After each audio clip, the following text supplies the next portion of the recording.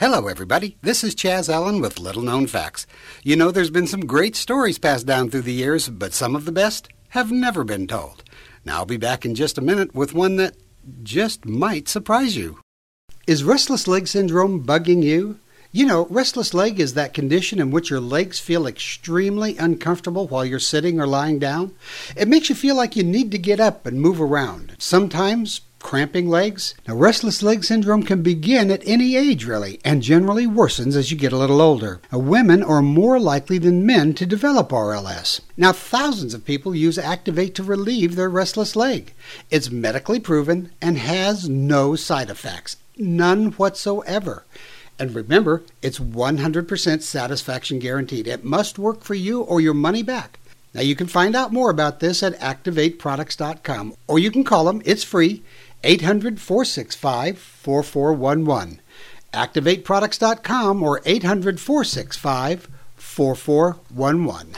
800-465-4411. ActivateProducts.com or 800-465-4411. May, well, she wanted to visit her grandma. And Grandma wanted little May to come for a visit.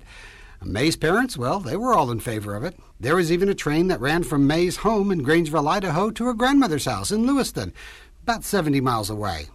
But there were a couple of problems. First, little May was only 4 years old. Traveling on a train by herself at 4 years old was, well, risky. And she could get lost or even kidnapped. Grandma, well, she was 65, and she was not in the best of health to make the trip, so her coming to get May, or even coming for a visit, was pretty much out of the question. One more complication was that neither of May's parents nor Grandma had the money for the train fare. It was the winter of 1914, and things were different. Travel in Idaho during the winter was tough, very tough. Winter snows made travel very hard by horse or wagon. Trains were about it. And then, of course, there was the mail, which also traveled by train. And that's what happened.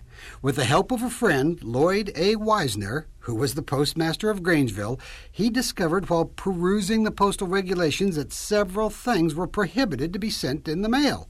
Among them, there could be no shipping of livestock. But there was one exception: baby chickens. They could be sent via partial post. In fact, poultry growers throughout the country relied on the service. It was well accepted. So, following the postal regulations to the letter, the postmaster identified 4-year-old May as a 48-pound baby chick, which was under the 50-pound partial post limit. May's folks paid the 53 cents for the stamp and stuck them on a tag on the youngster's coat. She sat in the mail car on the train under the watchful eye of a kindly clerk who personally delivered her to her grandmother in Lewiston. That's all true. It really happened. Did it make the papers? Like you wouldn't believe.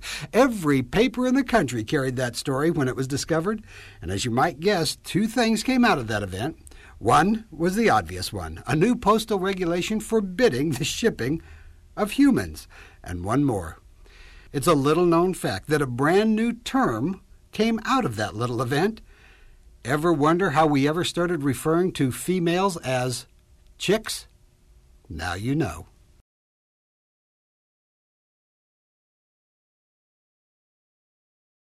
This is Chaz Allen asking you to join me again tomorrow for another little-known fact, or anytime at our website, www.littleknownfactshow.com.